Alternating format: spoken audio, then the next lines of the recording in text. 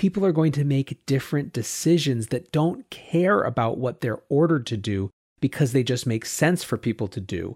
And as we start this new beginning, we're starting weaker. And the easy gains in many ways have already happened with reopenings. The demand and the desire for a better economy is there. It's just a question of when it's really possible.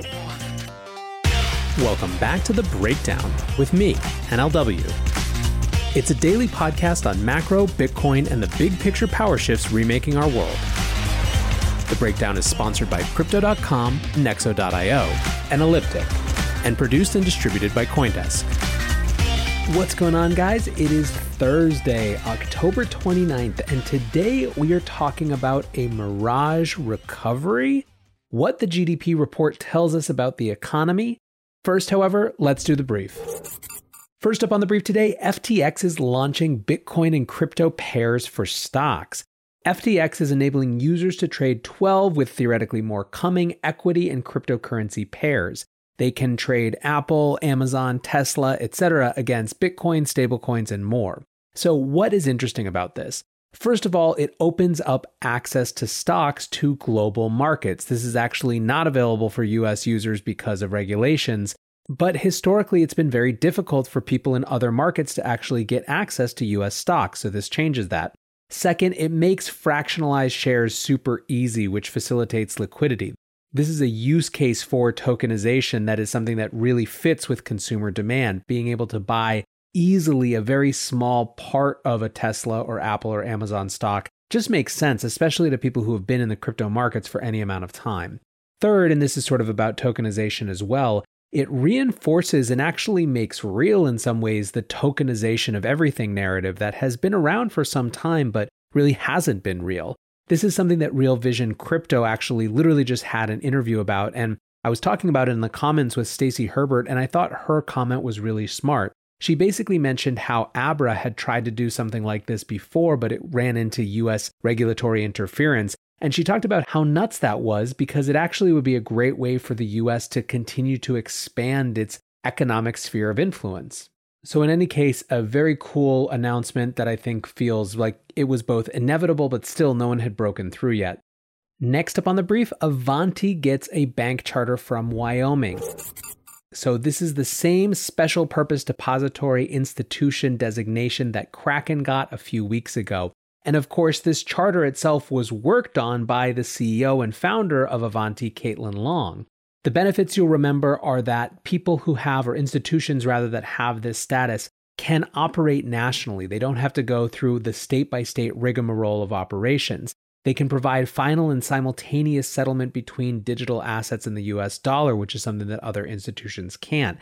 It basically opens up a variety of not only use cases, but also confidence for a new category of participants. We're big fans of Caitlin Long at this show. I'm super excited that this is now official. I think we all saw it coming, but it's nice that they can now go do what it is that they're going to do. So congrats to Avanti, and congrats to the rest of the industry for having more of these bank charters for digital asset-focused institutions. Finally, on the brief today, there is more stimulus coming to Europe. Yesterday, France announced that there would be a new national lockdown until at least December 1st on an increasing wave of COVID-19 cases. This was perhaps expected. Europe has been flirting with lots and lots of more situational or specific lockdowns, but this is the first second wave lockdown to be at this sort of national level. Now, when it comes to the economy, the big question then is, what is the European Central Bank going to do? Bloomberg today reported ECB signals December stimulus coming to new virus lockdowns.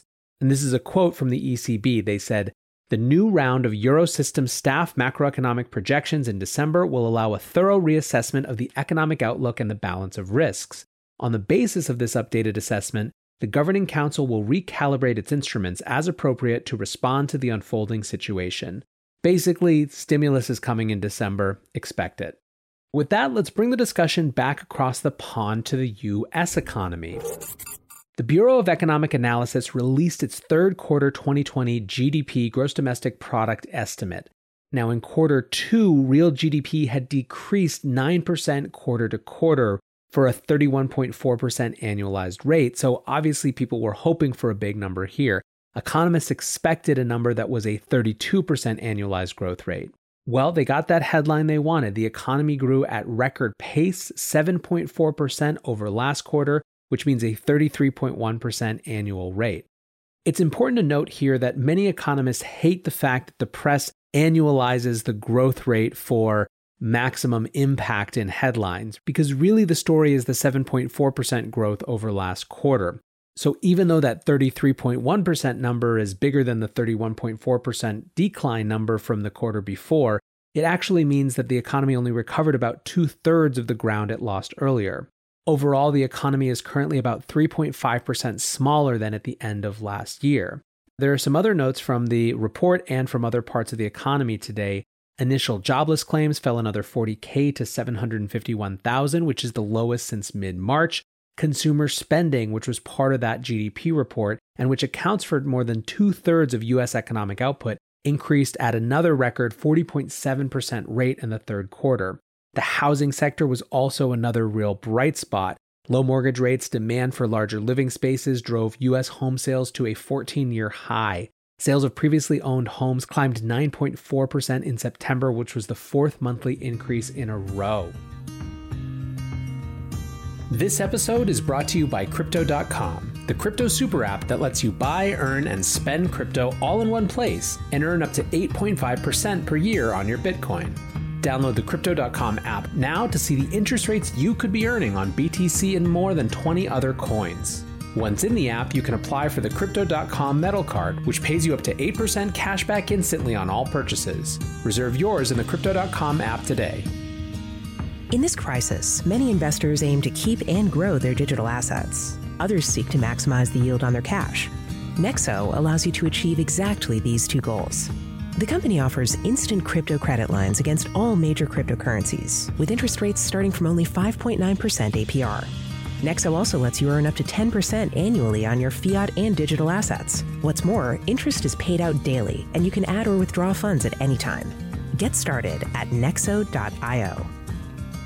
Introducing Elliptic, the preferred crypto compliance partner for businesses who want to grow with confidence. The busiest compliance teams rely on Elliptic's rigorous blockchain monitoring solutions to scale up and save money. Protect your customers. Manage your risk. Scale your business. Visit elliptic.co/Coindesk to talk to a crypto compliance expert today. That's elliptic.co/Coindesk.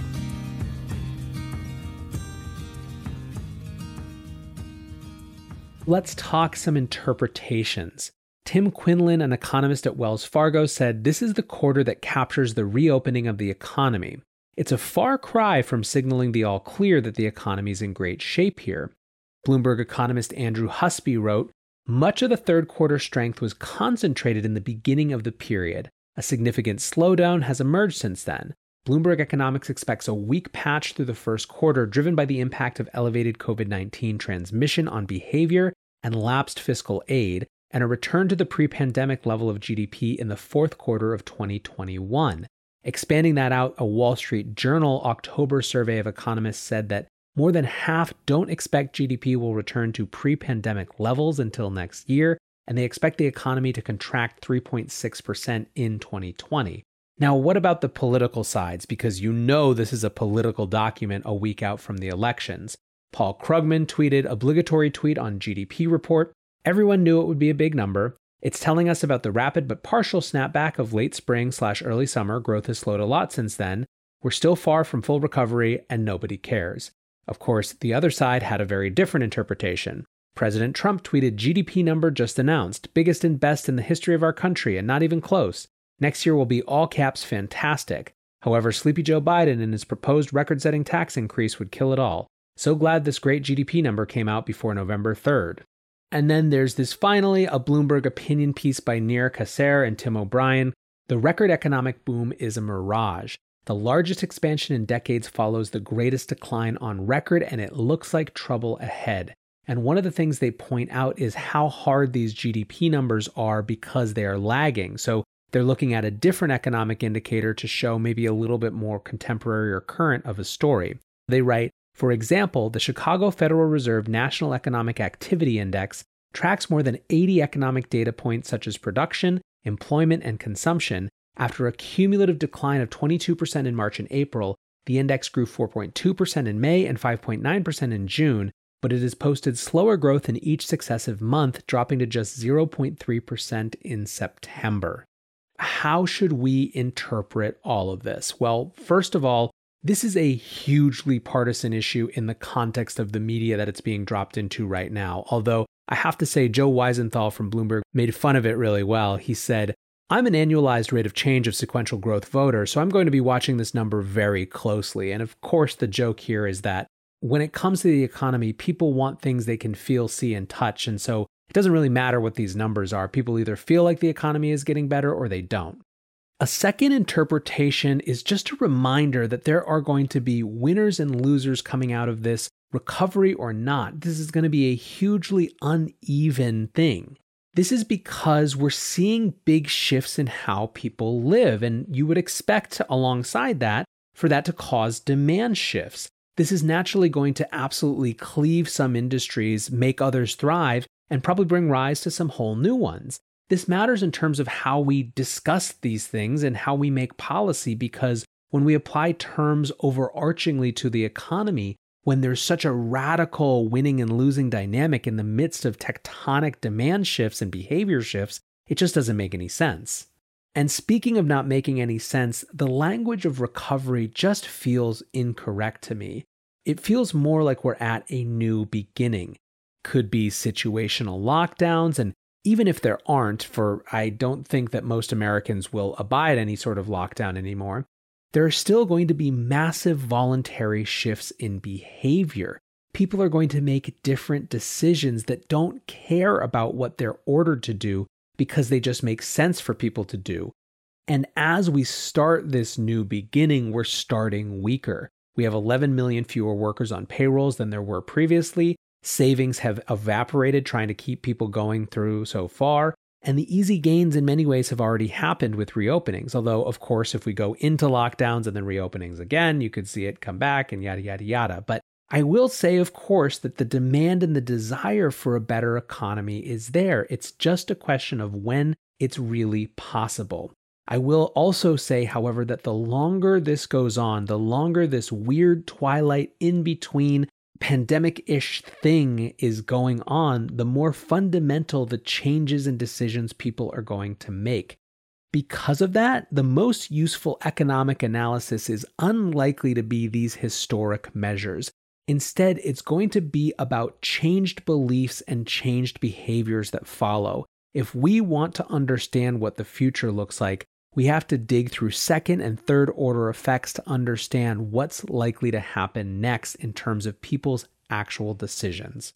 Of course, any data is helpful for filling out the story, so I hope this was interesting. I hope you learned something, and I appreciate you listening. I also appreciate, by the way, all your ratings and reviews. They're making a huge difference for helping the show grow, so keep it up. And until tomorrow, guys, be safe and take care of each other. Peace.